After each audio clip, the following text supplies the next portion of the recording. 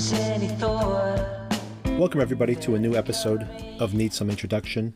In today's episode, I will be breaking down Season 6, Episode 4 of Better Call Saul, Hit and Run. Before that, a pretty long conversation I had with Sona catching up on her reaction to last week's very eventful episode number 3, Rock in a Hard Place. So if you're here just for the new episode breakdown, jump ahead. This is a pretty long segment, about 45 minutes, but it was a very good conversation, and we actually touch on some general thoughts about the show as well that I found very interesting. So I hope you enjoy that conversation. Also a reminder that on Wednesday, we'll be doing a breakdown of the season finale of Moon Knight. If you have been going week to week on that one, I've been somewhat unsatisfied with the show, but they did leave things in a very interesting place last week, so I am curious to see how they try to wrap up this season of television. Also later this week, there will be a lot of content. I had a special episode last week where I had my sister come on as a guest for the first time, and I had recommended Shining Girls to her, the Elizabeth Moss show on Apple TV Plus, and she has continued to watch that. So I do believe we're going to have a follow-up conversation on that. It is a very ambitious and strange show, and I am curious to see if they'll be able to pull off a pretty complex storyline here. I am definitely interested so far, and with this week's 4th episode, they'll be halfway through the season. And we'll also be discussing Barry, I'm sure. We are watching that, and I am enjoying it very much so far. And also, I will definitely be covering the new Marvel Doctor Strange movie, the sequel, which is also coming out this weekend, on top of everything else. There's just not enough time. So do subscribe so you know when those episodes become available. And if you'd like to support the show, recommend us to your friends and family, or share us on your social media. With all of that out of the way, Episode 4 of Season 6, Better Call Saul.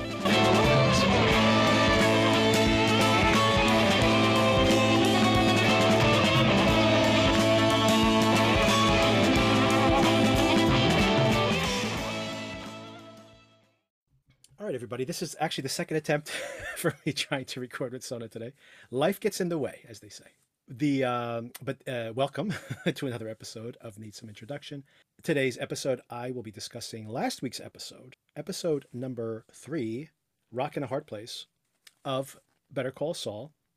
And then you'll be hearing, I'm recording this in the past, by the way, I will be giving you a rundown of the current episode of Better Call Saul. And of course, there's going to be lots of ramifications for last week's episode. So I wanted to get your feedback, Sona. Before we get into all that, I just wanted to mention that I dropped an episode over the weekend with my sister, actually. It's the first time she's been on the show. And we discussed some shows that we've been watching. Tokyo Vice, for one. Shining Girls, and Barry. Barry is back, and I'm probably going to go week to week on Barry, I do believe. I know, Sona, you've never caught up on that, but that's a really, really great show, and a very strange... I've heard that, yeah. Very unconventional, by the way. Very funny, very disturbing sometimes, a very strange combination of things. And it's been gone for 3 years due to COVID. It's been gone for a while, as has many of these shows. And of course, they're all coming out in the same month, apparently. They all came back the same day. But, you know what I read, just a passing headline somewhere, is that there's something about the deadline for Emmy submission that is driving all of these shows to come out like this, because they all want to get in before the deadline. Oh my God. Thank you so much for explaining this to me. Yes. I've been looking at the schedule for next month, and there's still a lot of stuff coming in, especially at the beginning of May, and maybe that's part of that deadline also. But as the month goes on, it gets back to be a pretty regular pace. They have Stranger Things is coming back at the end of the month. The new Obi-Wan Kenobi show is coming. But in general, after the first or second week, it's pretty slow. It slows down significantly. But I could not believe I literally have it on a piece of paper, just the shows that I've been thinking about covering here on the show, because I'm always kind of saying, well, which one of these do I think? I'm always gambling. I don't get previews of these, so I'm always gambling to say, well, which one of these do I think is going to be interesting? We got very lucky with Severance, by the way. And especially then, because there wasn't a lot of new content out at that time.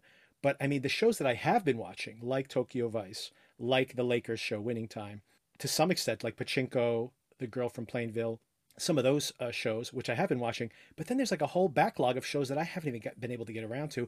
And then every week, like Ozark's finale just dropped this week. Yep. And Flight Attendant, which I know you watched some of, dropped this week. And we're watching Shining Girls with Elizabeth Moss, me and my sister, which we may be covering week to week. It's incredible. Like, I'm like, how am I supposed to watch all this stuff? I don't think if you're a professional doing this, you can watch all these shows. How is a casual viewer ever going to stay on top of all these things? Yes, it's a deluge.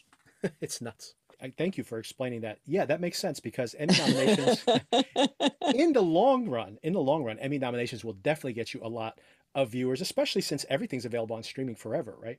Right. So there's always that option. But I feel like in the short term, half these shows nobody is watching. Like really Who nobody's has watching. time? Yeah. Especially some of these shows that are like premiering on Paramount Plus or whatever. Like who's watching those? If you're not on Netflix or an established network like Hulu and some of these other apps, who could possibly be watching these shows? I can't imagine. Okay, so that explains things. Thank you for that. But Happy to help. thank you.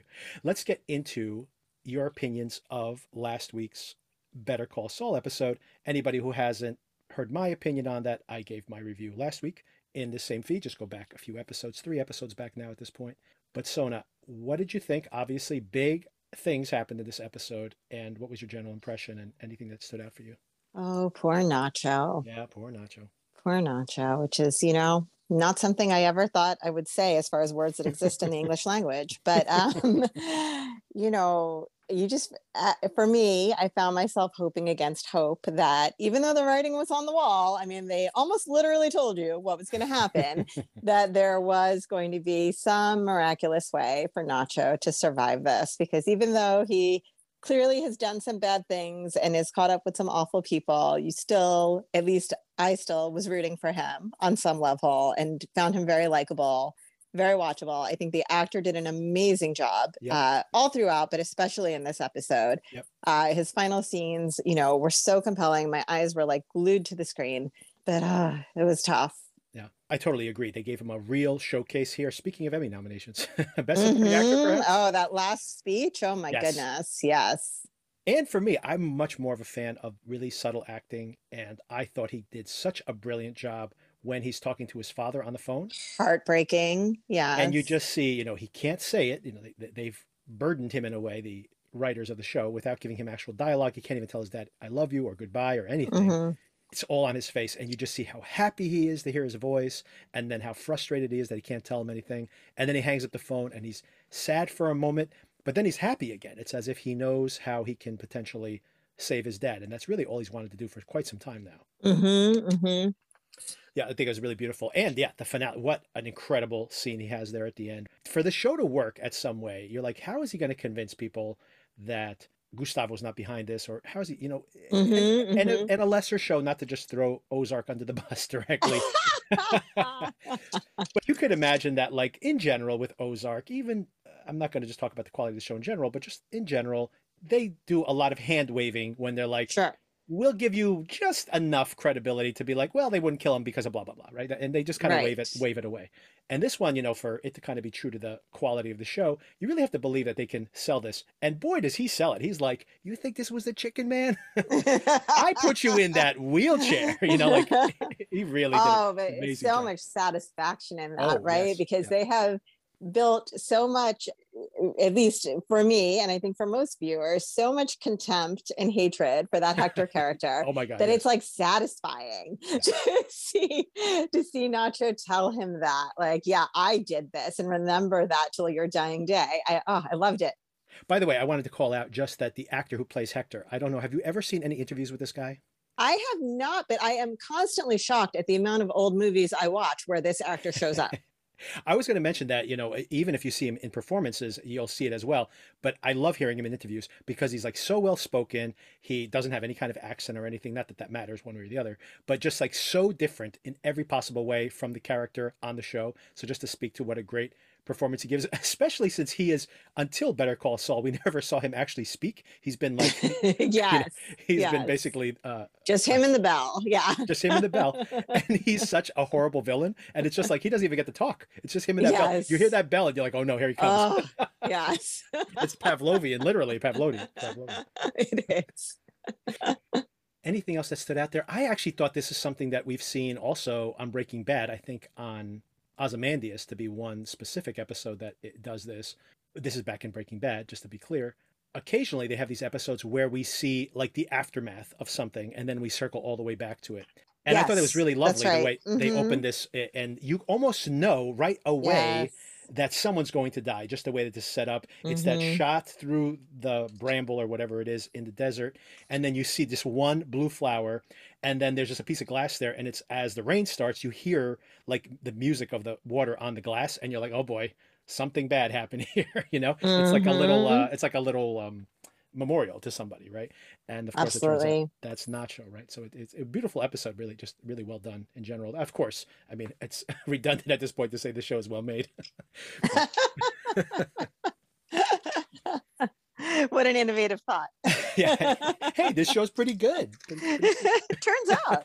Turns out. Yeah, no, I agree though. And we talked about it last week as well, that the cinematography is really Yeah, beautiful and poetic, and stuff that is just like background and filler in other shows right. is really meaningful here. Absolutely. Yeah, every shot counts, really. I mean, and that's actually another thing that I'd say that maybe has improved over the course of the show, that there really are no wasted shots. You know, oftentimes when you watch a show, even a quality show like The Wire, for Mm-hmm. example, the shot setups themselves, they're just there to deliver the dialogue, right? It's like it's a medium, it's a two shot with two people talking, then we have the close-ups interspersed, etc. There's not that much thought to every single shot setup. I really feel, especially, I mean, Breaking Bad did this also, but maybe this is just because they're so close to the end and they have the time and the budget probably to do all this. I mean, it really feels like every setup is intentional, right? Like every shot selection is important in this show. And I guess Mm-hmm. like just that level of detail is so impressive, right? Just that someone is spending that much Absolutely. time and care on everything. Absolutely. Speaking of which, in this episode, what did you think of the continuing setup or this scam that they're trying to pull on Howard? Well, I think it's nice in such a heavy episode to have something a little bit lighter to balance it out, because there was so much really deep, dark stuff happening. This was a little bit of not comic relief exactly, but something lighter. I do like seeing these characters again. I do like seeing Yule. Yeah. I do like the idea of a caper. Yeah. So, all of that being said, though, I don't know what the payoff on this Howard thing is going to be. There's this huge storyboard with 1,000 post-its, Yes. right? Mm-hmm. That are, Yep. Yep. I'm sure somebody has scrotted and is analyzing every single post-it Yep. somewhere Possibly. on the internet, on Reddit, probably. Let's go to Reddit. Yeah, let's go to Reddit. Exactly. Yeah. But I feel like it better have a really big payoff for all this groundwork that they're laying so methodically. What did you think? Yeah, I feel the same way. They're intentionally not letting us see the big picture as far as the scam goes. Although maybe, they like leaving us breadcrumbs. It's possible that somebody has a very high 4K television. I do not have a 4K TV yet. I really need to upgrade. But maybe someone did a screen capture with 4K and is zoomed in on every single one of those and can decipher what this overall scam is going to be. I mean, the general broad strokes, I think they're going to have Howard in such a bad circumstance. Either they're going to blackmail him into resolving the case, or he's going to be in such financial straits that he'll need to resolve the case so that they can get the payout. I can't imagine them blackmailing him because they can't show their hands. He has to think this is happening outside their Organically, somehow. right. Exactly. Yeah. I would assume that's the case, but I still don't know what the broad strokes of that are. I did like the conversation he has with Huel, where Huel says to him, why do you do this? You're a lawyer, your wife's a lawyer. And that was a great conversation. Yes. Yeah, I actually excerpted it in my recap for the fact that it touches on what we were discussing before about, how he sees himself as this kind of Robin Hood character. And then we have that exactly happen. He says, well, in the long run, I'm actually helping all these people. And he was just like, if you say so. Mm-hmm. Yeah. Which I thought was great. He's like, sure. You're just another criminal with an excuse. Mm-hmm. Rationalizing. Yeah, exactly. Is there anything else that you wanted to touch on? I thought there was an interesting thing that we've been seeing all along about Mike. Yeah. Bottom line, he really is a mercenary, and he's a human, and he has emotions, and he gets attached to people, and he feels sorry about things. But in the end, he's always just going to do his job, which I think is interesting. Yeah, and I think that goes back to his code, right? Like I excerpted this in our first conversation when we were talking about like the overview of the show. Someone basically says, I'm not a criminal. And Mike says, you took something that wasn't yours and you sold it for a profit. That makes you a criminal. Are you a good person? Are you a bad person? That's like up to you. That's up to your perception. But he, in a separate conversation, has said to Gus that, you can be a criminal, but you have to stay to your word. You have to be true to your word, I should say. And I think that's very important to Mike, that Mike basically says, I can be as bad as I am as long as I'm on the up and up.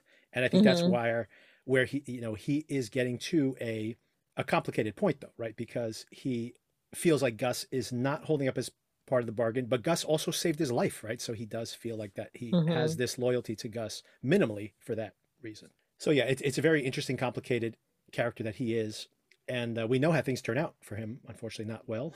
We do, yeah.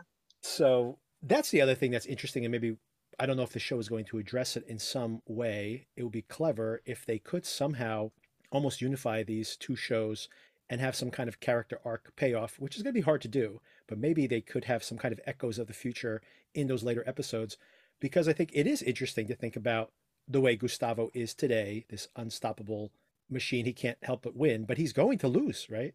And Mm-hmm. In a Walt's gonna big way. Walt's gonna Literally kill all lose. these people. Walt's gonna He's kill gonna all these. lose his head. Yeah. Exactly. Face off. Mm-hmm. How do you feel about Kim in this episode? I found this very interesting. We can almost just look at each character and break them down as we're kind of doing and look at Kim's arc here, because I find it interesting. First of all, she's found an arrest record on her client, her pro bono client, and Mm-hmm. she offers it up. She doesn't have to, but she does. And she says, well, Mm-hmm. I'm going to offer this up to you because I don't care if you know about this. I'm still going to beat you on the merits of the case. So is this naivety on her part? No, absolutely not. It's calculated. And this idea of like, oh, I'm doing this in good faith. This is my obligation. It's part of discovery. I mean, all true, but I don't think that's what's driving her. I think she is playing a long game here. What is that long game, do you think, in that I case? don't know what it is, but she is a calculated woman. I think that we have seen. She is a chess player. She thinks 10 steps ahead, and she's laying the groundwork for something. I just don't know what it is yet. It's interesting. I can read it that way because my gut instinct was what you said. I was like, Mm-hmm. is she working some angle here? And then I'm like, or is she really does she really believe in her own skills and the law? Is she so naive that she thinks that she's really going to win just because the case is strong? So I wasn't sure, but I did have your interpretation at first. I think she may believe that in the end, what she's doing is not going to damage her client. I think she may still believe she has the better side of things. It's not going to matter. But I think that she is also laying the groundwork. There's a lot of things I feel, even within a single case in Yeah, litigation, often when your adversary asks you for a favor, you have a reason to say no, but you think at some point in the future, I will need a favor. So I'm right, going to say yes so that this person remembers 3 months from now, when that thing arises that I have no idea what it's going to be, but I right, am confident it's going to come, right. I will have built that goodwill to be able to say, hey, I did this for you. Can you do this for me?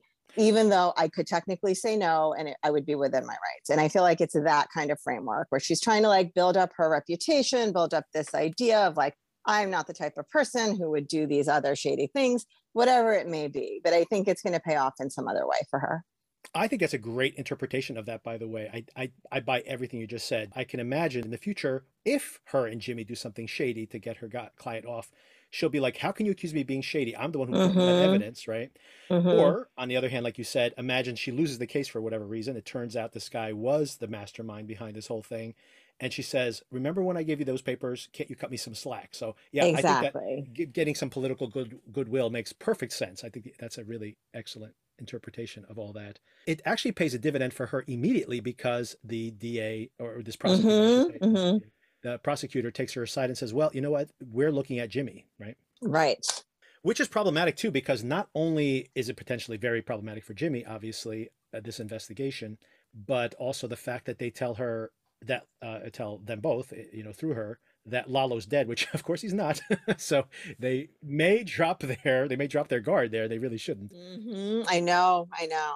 What did you make of her comment to Jimmy, where Jimmy goes, should I cooperate with these folks or not? And she says, this is Mm-hmm. a fishing expedition. You can just keep your mouth shut. And do you want to be loyal to the cartel, or do you want to be a rat? Just the way she said rat, by the way, because Mm-hmm. I Mm-hmm. noticed it even more so because I excerpted it in the recap. She's like rat. Like it's that Mm-hmm. she's put like an exclamation point on that word. And I really wonder, she's really putting her thumb on Jimmy's decision, which is pretty messed up, right? I think it's really interesting that I guess we've seen now in Jimmy that he really is very swayed by what other people think of him, right? Yeah. Because before, the brother was driving so much of the choices that he made, either to stick it to his brother or to try and gain his brother's approval. And swinging violently back and forth between those two Yes, at yes. times. But for somebody that seems so independent minded and has his own way, marches to the beat of his own drummer, maybe he doesn't, as much as his outward actions and words would make you think. Like, maybe he really is driven more by what people around him are influencing him to do, for good or for bad. Yeah, I think that we've seen that throughout the course of the whole show. I totally agree. And it's really fascinating because I've known people like this. It's very juvenile, by the way, because a lot of people who I think of off the top of my head who act this way were probably younger, although maybe they're still like this older in life as well. But people who are very reactionary. So they are either acting out for approval or acting out against something, like some constraint that they are bristling against, even if it's in their best own self-interest. So I do find that very interesting, that he is in some ways very arrested. He's maybe still that same teenager that he was all those years ago. But yeah, that is fascinating because he is obviously swayed by what Kim is doing. But interestingly, he's also disturbed by how cutthroat Kim has become. Right? Clearly. Yes, So clearly. there is still something of his own perception that isn't just swaying with her. He is concerned. Maybe, and I don't know if he's concerned. Well, I'll say it's both things. I think he's concerned at how extreme she may get, how cutthroat she might get. And I also feel like maybe he's afraid of the influence he's had on her because, I was about to say, I wonder yeah, if he's feeling like he created a monster. yes, That, right. what started out as this fun, Giselle character just trying to scam a guy that they meet in a hotel bar has now turned into like this master manipulator. Right, because I mean, just one season ago, before she really soured on everything when she almost died trying to do the right thing or try to be the lawyer she thought she was supposed to be. Jimmy was trying to be that lawyer also, right? Jimmy was trying to follow suit and saying, look, we're both on a good path and we can both be successful and work within the system, basically. Then he quit and then she almost dies in that car accident. And then she decides to quit as well. So it's interesting to see, is this the breaking point for her? And does he feel like maybe he led her here in some ways? Mm-hmm. And then I also think that he worries about not having a moral compass, right? She was the one that he was the con man and she was attracted to it, but she was always trying to keep him on the straight and narrow. So there was not only Chuck, but her. There was a kind of a check and a balance, right? And I feel like maybe he's losing that. If he has to become his own moral compass, he may not be equipped for that, right? So. Yes, should not be left to his own devices. Yeah. Right. I do want to circle back to something that I thought of this week when I was Tokyo Vice just wrapped up this week, and I did like a little review of it when I was talking to Celia. That show is based on an actual memoir. So most of the things that happen in there, the names have been changed, but most of the things that happen there actually did happen as part of this case. Even the most outlandish stuff did actually happen. But what I found interesting is that they do have this female character in there who is a woman. They work at the karaoke bars and The hostesses. a hostess, yes, hostess, Mm-hmm. right? And she becomes a main point of view character in the show, and it kind of gives you access to that part of Japanese culture. But she's really just kind of hanging out there. It's almost like they need a female character in there. Token, yeah. Mm-hmm. Yeah, a little bit. And try and get women to watch. Maybe they'll like this. Maybe. And the rest of the show is very strong. And Celia and I both like digress. We talked about how much we love the show, and we had a 10-minute digression on this character. And it made me think, in connection to that you can make the same argument potentially with Nacho, in the fact that maybe they wrote him into a corner a little bit because Nacho's kind of been on the periphery of the action throughout all of Better Call Saul. And now we say goodbye to him in this episode. But he really has been, other than an occasional interaction with Saul, it's almost like, why was Nacho in this show? Or not that why was he in the show, but why was he like a main character in the show? Like and I really do feel like this was maybe a structural mistake, like the way they structured the show. But I would say, like these showrunners in general do, even when you have a weakness potentially in the show, Nacho became such a great character that I loved spending time with him. I really do feel, though, in retrospect, that I'm like, so what was he doing on this show? He was just another guy inside that was, having his own little side adventures. but it's not like tied into the overall Better Call Saul storyline. Do you feel that at all? Or That's interesting. I guess I enjoyed his storyline so yeah. much that it Mm-hmm. didn't occur to me to question it. I think there is some value for Better Call Saul when you look at the bigger Breaking Bad universe of having certain storylines that don't play into that. Right. I think it's nice to have some standalone stuff that has nothing to do with Breaking Bad whatsoever. So in that way, I support it. Whether it has nothing to do with Better Call Saul whatsoever is a different right. Issue that I hadn't considered. Right. I don't know. I mean, I guess I enjoyed it enough that I don't care.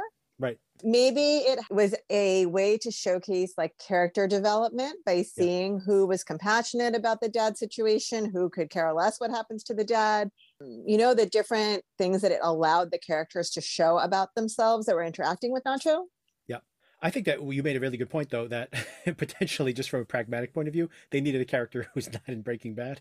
Right. So that we worry about it's like, yeah, I mean, this was really, I understand that part of it, right, is we want to see the stuff that ties into Breaking Bad because it adds to that story to say like, oh, and these are all the things that happened to those characters before they got to Breaking Bad. Right. But at the same time, I mean, that's not the entire point of this show, I don't think. Yeah, I enjoyed the character, and I do enjoy the way they paralleled these kind of people who are all trapped by these circumstances because Mike is empathetic to Nacho for some of those reasons, right? So you see how everything's paralleled. Everybody they want to protect what they care about, and they want revenge for the wrongs that they feel have happened, right? And that includes Gustavo, right?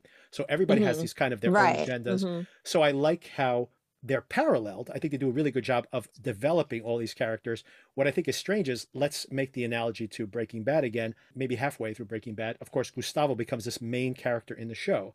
And that's for long periods of time, him and Walter's stories don't intersect. And then, of course, they're on a collision course towards the end. And then, of course, it makes perfect sense that he becomes his main antagonist and then he dies. So even though we had these parallel stories for a long period of time, they obviously converge. It's as if, imagine in Breaking Bad, Gustavo got killed randomly by somebody else. Right. And you're like, so why were we spending so much time with him? But like I said, I'm not really going to complain when you have such great characters, but it is a little weird to be like, so what was that about? But I only think about that, like to that point though, I only thought about it in having this conversation this weekend about these kind of superfluous characters. Because even when I'm watching Tokyo Vice, by the way, even when I was watching Tokyo Vice, I enjoyed, not the character wasn't great, I think she was a little underwritten, but I did love understanding this part of Japanese culture. So I enjoyed it from like a journalistic point of view. And then at the end, I'm like, so what was she doing there? So it's like, only had that thought in paralleling it to Nacho. Just not to take away anything away from Michael Mando. I think that's his name, Michael Mando's performance, which is incredible. Amazing. And we knew he was doing his CrossFit workouts every single day, so he had that amazing cardio. But then we got to see his physique in this episode as well. He's in great shape, man. It really showed. It really showed. And he could hold his breath for a really long time. Exactly. I called that out in the recap as well, that, you know, this guy has to run all night and hold his breath for a long period of time. Thank God his cardio is incredible. I mean, that was difficult even just to watch, right? Oh my God, so gross. Can you imagine? But I mean, hey, in that situation, what else are you going to do, right? Yeah, not really any choice. I thought that was a terrible idea at first when he goes into, I'm like, where else are they going to look for you, buddy? It's the only place to hide. Yeah, really. That could have been the end of him right there. But, and I wanted to call out that you were right. In my mind, I'm just like, well, obviously, you know, after he, in the previous episode, that when he smashed through those cars, like, and then they catch him, right? Where can he go? Yes. And you were absolutely right. No, that call was not when he was captive. Obviously, he had escaped, and we found out how he escaped from all that. So I was like, "There's no chance he got away." Well, apparently there was, at least for a little while. Yeah, I do think it was a little hand wavy that we didn't see that, but okay. I did like the conversation he has with Gustavo also, where he, you know, gets Gustavo on the phone and goes, "I'm still alive. You wanted me dead, but I'm alive. And if I open my mouth, you are dead." And, yes. And then, of course, he makes that bargain, which is like, you know, protect my dad and I will die, which is quite a thing to do. But I mean, what else can he possibly do, right? Yeah. But yeah, anyway, R.I.P. Nacho, great performance. I hope this guy gets at least a nomination because he really did. Agree. Completely. Hope he gets a lot more work in the future. I'm sure he will. I can't imagine him not getting lots of work from this. I hope so too, because I'm not sure if I ever saw him in anything before this. He's supposed to be one of the villains in an upcoming Spider-Man movie, because in the Spider-Man Homecoming, the first one with the new Spider-Man character in it. When Michael Keaton goes to jail, he runs into a bad guy in prison who says, I know you know who Spider-Man is, tell me who it is. And he won't reveal Spider-Man's identity. Michael Keaton, who's the bad guy in that one. That guy, the guy who is talking to Michael Keaton and trying to get him to talk, is Michael Mando. So I think he was supposed to be set up as some future Marvel character. So hey, if he ends up in the Marvel universe, I'm sure he'll get paid very, very well. So Good for him. Good for him. Everybody's Not in the my Marvel thing, universe but good now. for him. Yeah. Yeah, you won't watch it, but still. And your digression. What was your digression? Do you remember? Here's my digression, which is something I've been meaning to mention for a while, but actually I also have not really thought it through. So bear with me here. Go, hot take. I love hot takes. Let's think about the role of women in Yes. Better Call Saul and Breaking Bad, because I remember in Breaking Bad, I was late to the party on that and kind of trying to like cover a lot of ground in a very short time. But from what I could tell, there was a lot of disdain for Skylar. Yes. Who, so much. Listen, was not my favorite either. But I think a lot of the things that people hated about her were things that were very realistic that a person would do in her situation. Right. And in fact, I think she was more understanding about the situation for a while than a lot of people would be. I'm just thinking about what's happening with Kim now. Yeah. And with Skylar being one of the main women characters that ever really got developed in Breaking Bad, from what I can recall sitting here today. And I'm thinking about now what's happening with Kim and wondering if, like, are they taking a similar role with her where somehow like the woman becomes the one that's like standing in the way of all our fun of seeing what could be happening? I don't know. I'm kind of like uncomfortable with the way they're treating women in these worlds. What do you think? I actually agree with what you're saying. I'm a little bit slightly different in that with Skylar, they made her the voice of reason, right? And but people hated that. That's what I was going to say. And for whatever reasons, people, it's so crazy. Just to piggyback directly on what you're saying, I do not try to look at, internet commentary, especially because it's so toxic. But just randomly, I was looking at some comments on this episode of Better Call Saul, and they all start off with like RIP Nacho, blah, blah, blah, the usual stuff. And as I start digging through some of these nested conversations, I see some people coming in there saying like, cool, I can't wait till Walter comes back and Jesse. And they're like, maybe they're going to be in the present. And they're like, what do you mean Walter's dead? But what if Walter didn't die? And there's these like people who are these like Walter truthers. They still want Walt to have won in the end, because there's this whole subsection of people who watch Breaking Bad who didn't get the point of that show and thought that he was a good guy. And I'm like, he's obviously a bad guy. And the whole second or the whole finale, the whole last season, where he gets, not only does he kill the bad guys, but he gets everybody around him dies except for Skylar and his immediate family. And he basically massacres everybody to protect them in some way. This is not a good guy.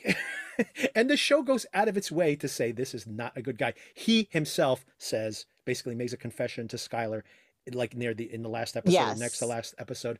And these truthers out there are still trying to say that he was in the right and Skylar's such a bitch, and I'm like, what is going on? So that one's inadvertent. I think they definitely didn't mean to cast her that way, but that was the perception. But I do agree that I think about not that Kim is going to be someone who gets in Saul's way, but in some ways she's becoming like the Lady Macbeth in this show, right? So once again, in a very different way, she ends up being maybe the bad guy here. And, right, like the idea, like this woman comes along and screws everything up for the main guy somehow or the other, whether it's like by being practical and saying maybe you should stop dealing meth, or or by driving someone to do something that is going to cause trouble or some way. Like I don't necessarily listen. Like women are multidimensional, that can happen. Sure. But then like maybe there could be some other women around and that have other aspects to their personality. I don't think I really have thought through how male-centric these shows are and whether that is just a function of the world that they're showing us, or is it not necessary and maybe it could have been done differently? I haven't really thought about that. The other woman I think of, by the way, in all of this is the woman who sells the chemicals from that German company. And she also is a disdained person in both shows. And is this the Splenda lady?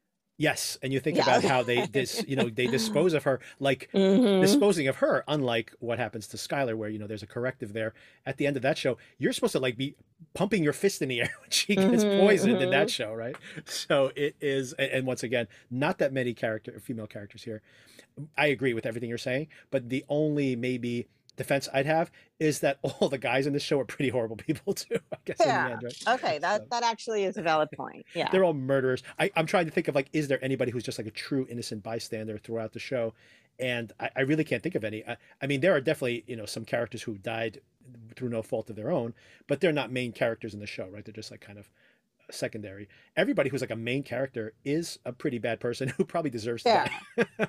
So every one of Yeah, them I guess is, I'm thinking about it in relation to like being a driving force behind the main yes. character's Yeah. actions, and I'm Yeah. just wondering if maybe there was space to do things differently, or maybe there was space to have another female character that could show other types of dimensions of character. I don't know. I'm not sure how I feel about it, but I think there's something interesting going on there. I'll Yeah. And just say that. yeah, I'll reserve my judgment until the very end, but I do agree. I think that there is an issue, like you said, probably the male focus of these shows in general, that there is, obviously there's way more men on these shows than women. And I mean, listen, statistically, cartels are Right. mostly men, I'm assuming. I haven't researched this, but I think. Right. so there's something to that, is just realistic. The only trick of that whole thing, of course, is that Skylar gets in the way because she's telling Walt, don't you have enough money? Maybe you shouldn't sell meth anymore. And Kim is saying to Jimmy, you should make more money and maybe you should sell some meth. Yes, fair. Or at least Well, that's they what didn't want to retread the same ground. exactly. They just flipped the whole thing upside down. That could be funny though, right? That where in both cases you have Walt is the driving force and Skylar's trying to keep him, hold him back from doing Mhm. these bad things. And then on the other hand, From you being the have drug kingpin that he is meant to be. Yes. exactly. And then on the opposite side, you have Kim maybe saying, you could be more, Saul. Shouldn't you You have a too could be a giant kingpin. exactly. Shouldn't you have a mansion with and a fancy car? You're Saul Goodman after all. Mm-hmm. So to your general point, I think that they're very, very different characters, but I do think that they're maybe problematically sketched in both cases, right? So Yes, I agree with you. Like Gus is obviously not a good guy. No, right. no argument. But there's something in the way that he's portrayed that is more objective. It goes back to the idea of like, whether Nacho should have been a POV character this whole time or not. Maybe that was a mistake on the writer's part. And then he was just such a good character they kept writing him. But to that point, you see the world through his eyes in multiple times. You don't get that with Skylar. Skylar is there because she's Walt's wife, right? So you Right. don't get that, like you said, you don't see her as a full person with all their ups and downs and their mixed motivations. You see her really just nagging Walt, Yes. and she's Yes. nagging him on its face. What she's saying is absolutely the right thing to do. So Absolutely. people Yeah. should not call her a shrew. But I do think it's a limitation of the way that show is written because they didn't give you her interiority. You just had her yelling at him, right? So that's kind of limited her appeal, obviously. And I mean, feel we the saw same thing some with Kim, her right? boss. We saw A little bit. some. Yeah, we do see her Yeah. backstory there and that sexual harassment situation and everything. So you do see a little, and you see that she is unhappy in the marriage. But I do feel it's not as memorable as how the other Absolutely. characters are defined. And I mean, and I feel the same Absolutely. thing maybe with Kim this season. We will see more of her backstory. But I also feel, other than like that flashback to her childhood, we don't really get an understanding of what her motivation is. Honestly, you look at her now, and that's a question I have on a regular basis: is what is causing this pivot in her from this, good girl who likes to dabble with danger to someone who is just like completely cutthroat. Obviously, something has switched inside of her, and we can guess, was she tried to do everything the right way, and then she snapped with that accident, and people still just expecting more and more and more of her. She just burned out. And I think a lot of women probably feel that way. So I think that is all legitimate. Yeah. I don't think that they've, you could probably appreciate that. But at the same time, I feel like they have not given her enough interiority. We're guessing at that. And I think that is the frustration. I mean, we did For me. spend a lot of time with her in Mesa Verde.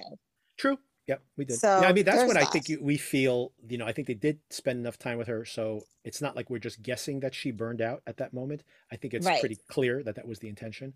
But it still feels like I'm watching her rather than I'm in her head, right? And I agree that's- with you.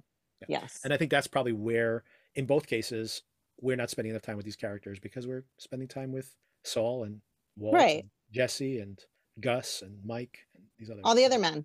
all the other men. Exactly. They're 85% of the show, which is all men. I am curious to see if they can broaden that out. I really wish I could talk to you about the first episode of Ozark because, man, if you wanted to see a female character that is written in the most unflattering way humanly possible and does not make any sense, that first episode really made me scratch my head. So maybe I will just tease that. And, Okay, I'll have to get on that. and maybe next week we can do some Ozark talk because I mean it just dropped. So Yeah, we, for sure. we can check some of that. How out. many episodes is this back half? It's 6 or 5, 5 or 6. I'm not sure. Okay. Six max. Oh, and I will let you know something else. Once again, I have no spoilers on the show, but I go to IMDb to see people do post reviews. I don't read them though, but I'm just curious to see the general consensus, like the ratings that people get. So just as a point of view, by the way, just as a perspective on this is incredible. The finale of Breaking Bad, the average score on a scale of 0 to 10 is a 9.8. So think about how nuts that is. That means that I found that to be one of the most satisfying finales I've ever watched in my life. I agree also. And but you just think about statistically how you basically get almost everybody is giving this a 10. To agree. And if they're not giving it a 10, they're giving it a 9. So it's pretty remarkable. Anyway, the reason I call that out is I just out of curiosity, I'm like, I haven't seen all the episodes, but I am curious to see what is the temperature around the show. How is that finale? For example, like we saw in our coverage of Dexter, people hated the first finale and people hated the second finale of the new one.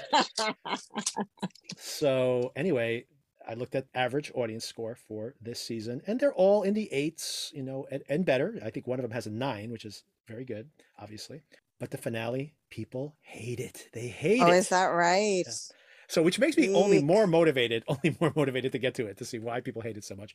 Because I might like it. Sometimes when something's very divisive, I actually end up on the positive side of that. So I am curious to see, you know, theoretically, you know, this could be another Breaking Bad situation where it's like, maybe Walter's still alive. Like, you know, if they kill off the whole family, maybe people are like furious about that because they want them to ride into the sunset and become billionaires, right? But well, we know that car accident has to come back into play, right? So exactly. So that's the only spoilers I'll give you, is that that doesn't happen in episode 1. So just if you were waiting for that. Thank you for that. Yeah, I mean, I think we had speculated when we did our previous conversation that maybe it opens with the car accident and then there's the ramifications of that over the course of the 5 episodes. Absolutely not. So maybe that is like, you know, could you imagine that's the finale? We already saw it, which is just like they car crashes and they all die. End of story. Oh my gosh, it could be. It could. That might be why people are mad. Who knows? I did see the first episode and can't wait to get your feedback on this show. Great. Did you want to talk about the flight attendant? What did you think of the first 2 episodes? I enjoyed them. One thing that was disappointing for me is that they have moved the show to LA, and I thought they did such a great job of making New York City a character in the first season, which is always something that I am so fond of. So I'm sorry to see that they moved to LA, but I think they have maintained that like fun, zany type of feeling, which is great. And there are some characters from last season that reappear this season that make it very fun. And I think it's definitely one of those shows that, you know, you can't overthink it. There are many plot holes. Just go along for the ride and enjoy it because it's a lot of fun. And so far, that's what I would say. It's, you know, it's living up to that from the first season. Yeah, I enjoyed the first season. I didn't really get caught up on the plot hole so much on the first season. I thought that the show kind of overstayed its welcome a little bit towards the end. And I do know that they shot during COVID. So some of those weird scenes at the end where there's only like 1 or 2 people in the room together, I think that's part of the reason that it's kind of strange for me towards the end. But I did enjoy, especially, I think I told you those first 2-3 episodes of the show. The music, the style of the show was just so much fun. And it still has that. Yeah, for sure. So yeah, I'll probably check it out. And like, you know, if I tune out halfway through, or I may just watch it casually, but I have heard good things about it. I haven't seen any of this current season yet. Oh, I have a question. And I guess anybody out there, if you don't want to get spoiled on the show, maybe you jump ahead 2 or 3 minutes. So what is the structure of the show now? Because I assume she's still not being haunted by Michael Hausman, whatever, however you pronounce his name. So is she still having those conversational digressions? She is, but she's being haunted by prior versions of herself. So in this portion of the show, she, you know, is in recovery. She's sober now. Okay. So there is a drunk version of her, which I guess, you know, in her mind, maybe is also the fun version of her. that comes back into her life to ask her questions, into her head to ask her questions. There's a childhood version of her as well. So they are constantly taunting her and providing commentary on her judgment. Oh, wow, interesting. Yeah, it's very fun the way it's done, honestly. That sounds cool. Is there an explanation as to why she's having these? I mean, before it was like almost like her alcoholic state, right? When she was having these visions, so in the first episode, it does not seem that she's having these types of visions until she is very near a car that explodes and she's thrown back and hits her head on the pavement. Oh, okay. So she has some kind of brain damage. Exactly. So it's probably a traumatic brain injury. Which is fine. I'll buy it. Yeah. All right. Very cool. I will see you tomorrow. We haven't seen you guys in forever. So looking forward to just having a chance to catch up. It'll be nice to see you. Absolutely. Looking forward to it. Thanks. Okay, take care. Talk to you soon. Bye. You're the guy from the desert. The one who was out there with Jimmy. Why are you telling me this and not him? Because I think you're made of sterner stuff. I do know you. You worked in the parking booth at the courthouse. You're the attendant. I was. Hit and Run. Directed by Rhea Seehorn, believe it or not. Kim Wexler herself. I actually don't know if she's directed before, so I should track that down. And although it's not exceptionally memorable as a well-directed episode, as we just saw in a really exceptional episode last week, for example, still very professionally done. And I do know that Vince Gilligan really does try to get his actors involved behind the camera as well. And most or many of the front of camera talent has actually written and directed some of these episodes, starting all the way back in Breaking Bad, where Bryan Cranston did a lot of directing back then. So the episode begins at a pretty interesting spot. We see this very judgy couple riding their bicycles through their town, complaining about maybe a too bold tomato red house in the neighborhood. And as this conversation continues, they head back home. And all of a sudden we see these large men sharing their home with them, and they even offer them coffee.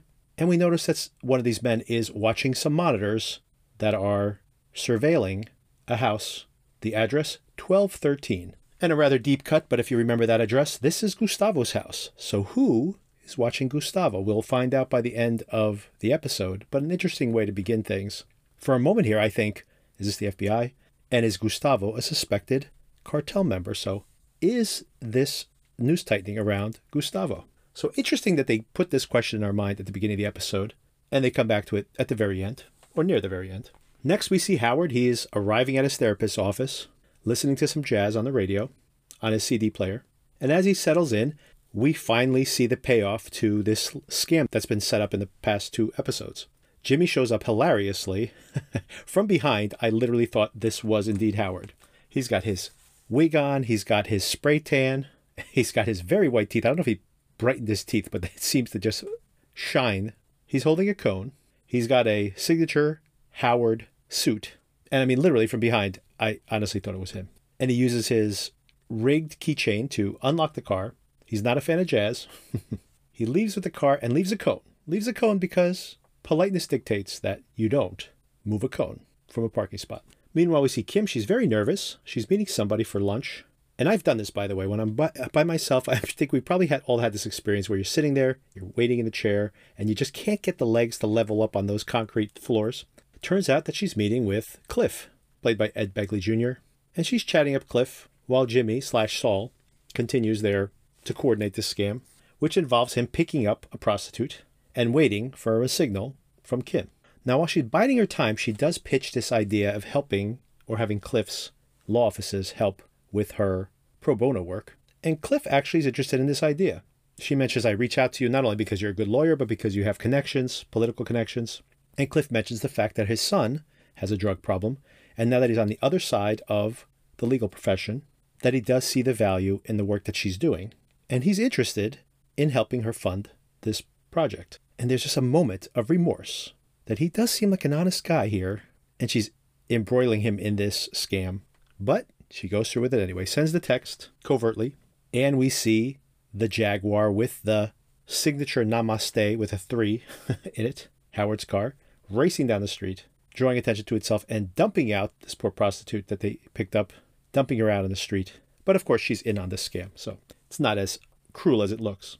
After dumping her off, of course, Cliff sees all of this and says, "Oh my God, was that Howard?" And of course, she has her back to this whole incident, so she says, "I don't know what happened so fast. Maybe it did look like his car." Plays pretty innocent about this, but of course, Cliff is the real audience. And Oderkirk gets to do some real great comedy bits here. Not only the whole interactions with his frustration in getting this working girl to come with him on time, afraid that she's going to mess this whole thing up. But more importantly, when he gets back to returning Howard's car, and he cannot believe that someone moved the cone, someone with a BMW, they moved the cone and parked there. He got so offended by this. What kind of asshole moves a cone? But thinking on his feet, he pulls into the fire lane and moves. He wrestles the patient parking sign right out of the ground. It's quite a struggle. Hopefully this is not what gave Bob Oderkirk his heart attack, and we're happy that he's healthy again. But I did think about it. I'm like, Bob, don't strain yourself, Bob. Don't strain yourself. And he sticks it in the ground just as Howard turns the corner. He picks up the cone and sprints into the alley, and they get away with it. Howard is none the wiser. Doesn't even notice that he's been moved. I mean, I've had that experience, by the way, when I park in a mall parking lot or something, and then when I come back and I find my car, I'm like, did I park here? Is this where I parked, really? So even if he had noticed it was a different spot, probably wouldn't question much of it. But Jimmy wants this thing to be bulletproof. I mean, just how detailed his costume for Howard is. It speaks to how much time he's put into pulling this off. And yet he's almost undone by bad cone etiquette. Then we see Kim is dropping off the prostitute that helped with her performance, and she even offers her pro bono work. The prostitute right away sees a car showing up and spots it as an undercover cop immediately. But when Kim leaves, the car follows Kim, which makes her wonder who is tailing her. So the tail that we noticed a couple episodes ago, she's now finally noticed herself. Next, we see Jimmy and Kim are telling each other their experience of the day, having a lot of fun with this, by the way. And Kim even mentions that Cliff even offered to fund my pro bono idea. And Saul's like, I can't believe this. We can't stop winning. Seems like that winning streak might be coming to an end at some point. So it might be a little bit of an omen. She does tell him that she feels like she's being followed. And he thinks that she's being a little paranoid. Next, he returns to the courthouse and he gets the real cold shoulder. He's a schmoozer. He's been making friendly with everybody who works at that office. He's used to getting his way, to cutting in line, getting all his changes to his court dates and judge selections and everything, getting a rubber stamp of approval. But not today. He is persona non grata. He has been stamped a cartel lawyer. And even Bill just calls him out on it. What the hell is going on? How come everyone's treating me like I'm covered in oozing pus sores? I liked you better when you were just a regular bottom feeder.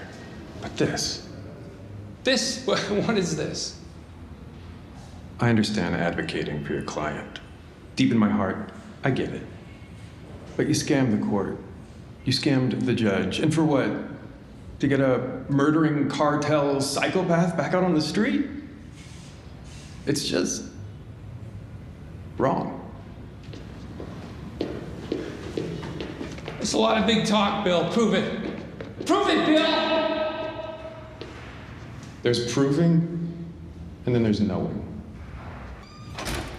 There's proving, and then there's knowing. Kim, back at the El Camino, is meeting with a client, and she notices once again someone's watching her. She just storms across the street, writes down their license plate number, and just confronts them straight up.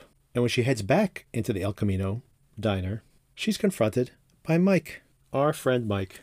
And Mike just kind of lays it all out there, says, we're just watching you and your husband. We're just making sure that no one's following you around. We're just concerned about the whole Lalo situation. And he's not 100% sure, by the way, that he believes that Lalo is indeed alive. I have men watching you and your husband. I'm not with the police, and as far as I know, they're not investigating either of you. I do know that you've been up to a few things that you probably would rather keep private. I don't care. That's not what this is about. I'm trying to solve a problem of my own. What problem? Lalo Salamanca. Lalo Salamanca's dead.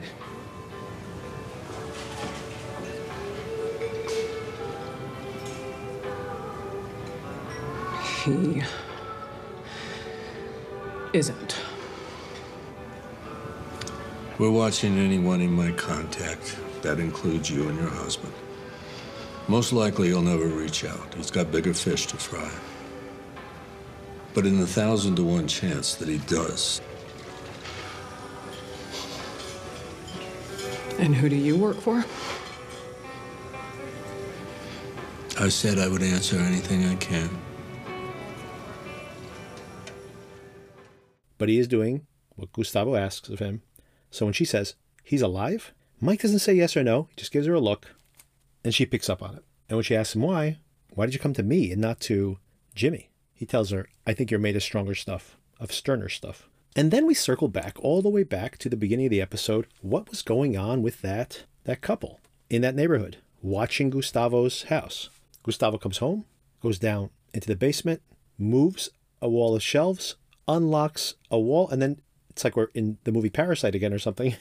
But it turns out he's just walking through an underground tunnel that I guess this is not the side that the sewage line goes through, although I would assume so, considering I think they're crossing the road here.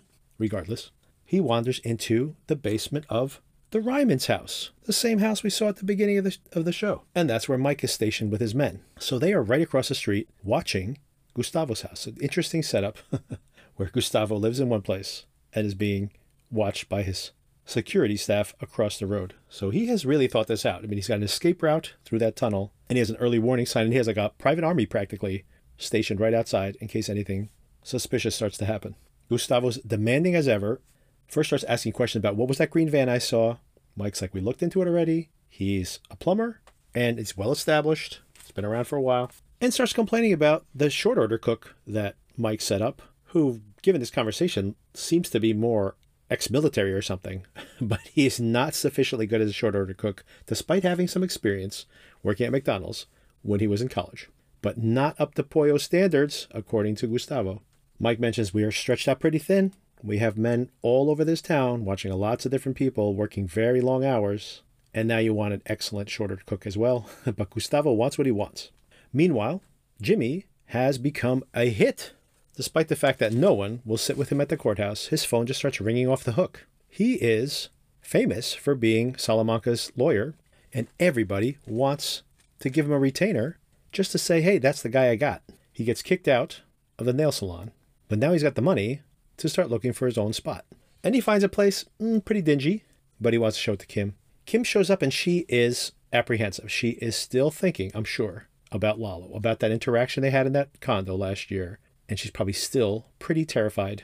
But she doesn't mention to Jimmy at all. I guess I should just call him Saul at this point. But she doesn't mention to him at all the whole situation that she met Mike and that Mike thinks that Lalo's alive. Instead, she does her usual, stiffens her upper lip. Mrs. Nguyen kicked me to the curb. What? Why? That's a long story, but upshot is she wants me out of there with extreme prejudice. Bad day, huh? Well, no, it was a great day with actual paying clients. The word is out. People were throwing cash retainers at me just to say Saul Goodman is their lawyer. Because of who you represented. Well, I mean, that's part of it. But the bottom line is I need a new place to do business pronto. Now, this place is a shithole, but the price is right, and I think I can talk the landlord into a month-to-month. So it's temporary, until I find something better. Hey, what do you think?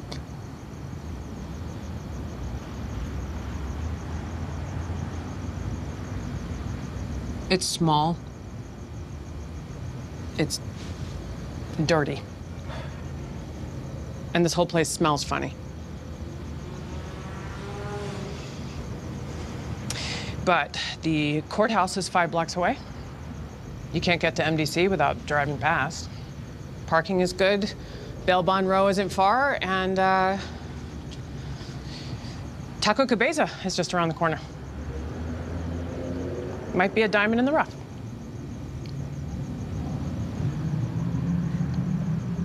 Just promise me You won't move the toilet.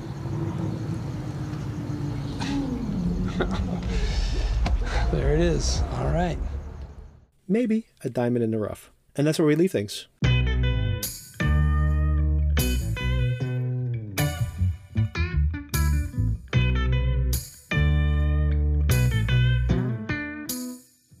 So what did I think of all this? I thought this was a solid episode. Not an exceptional episode like last week, obviously, but a good breather, a little bit of a reprieve in the middle of this first batch of episodes. We're right in the middle of this initial batch of episodes.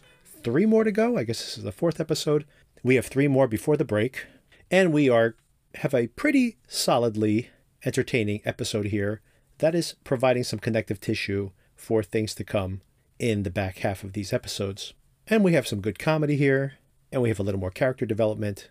We see Kim having potentially some second guesses here on what they're doing, the scam they're pulling, on in a way, if she's really willing to surrender the version of lawyering that she had striven, is that a word?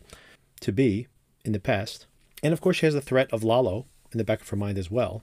She sees that suddenly Jimmy has a hot hand because he is affiliated with the Salamancas. And that's a brand that she knows he's not going to shake too easily. But this is what she's opting in for. So it's all crystallizing in her mind. But simultaneously, she sees that her pro bono work is making her very satisfied. It makes her feel like she is answering to a higher cause. And she knows that she's passionate about it and she can raise money, even from Cliff. Even when she's just trying to spin her wheels, just trying to buy some time, she's able to make that sales pitch. She's conflicted, to say the least. So we get some nice character development there.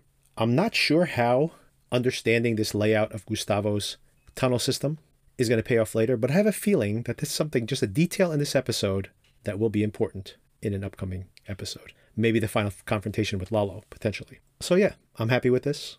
I enjoyed it.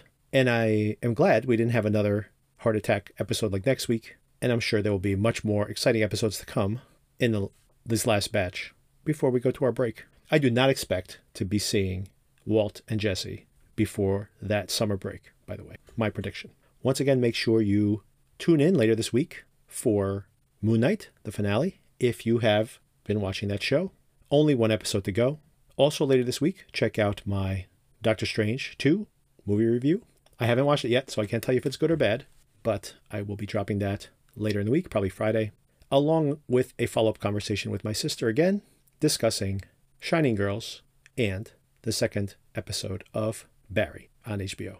We'll have many other shows I'm still trying to catch up on after getting beaten up by the April schedule. And there's even more things coming in May, but one thing at a time. All right, I hope you find some content to listen to and watch, and I'll talk to you soon.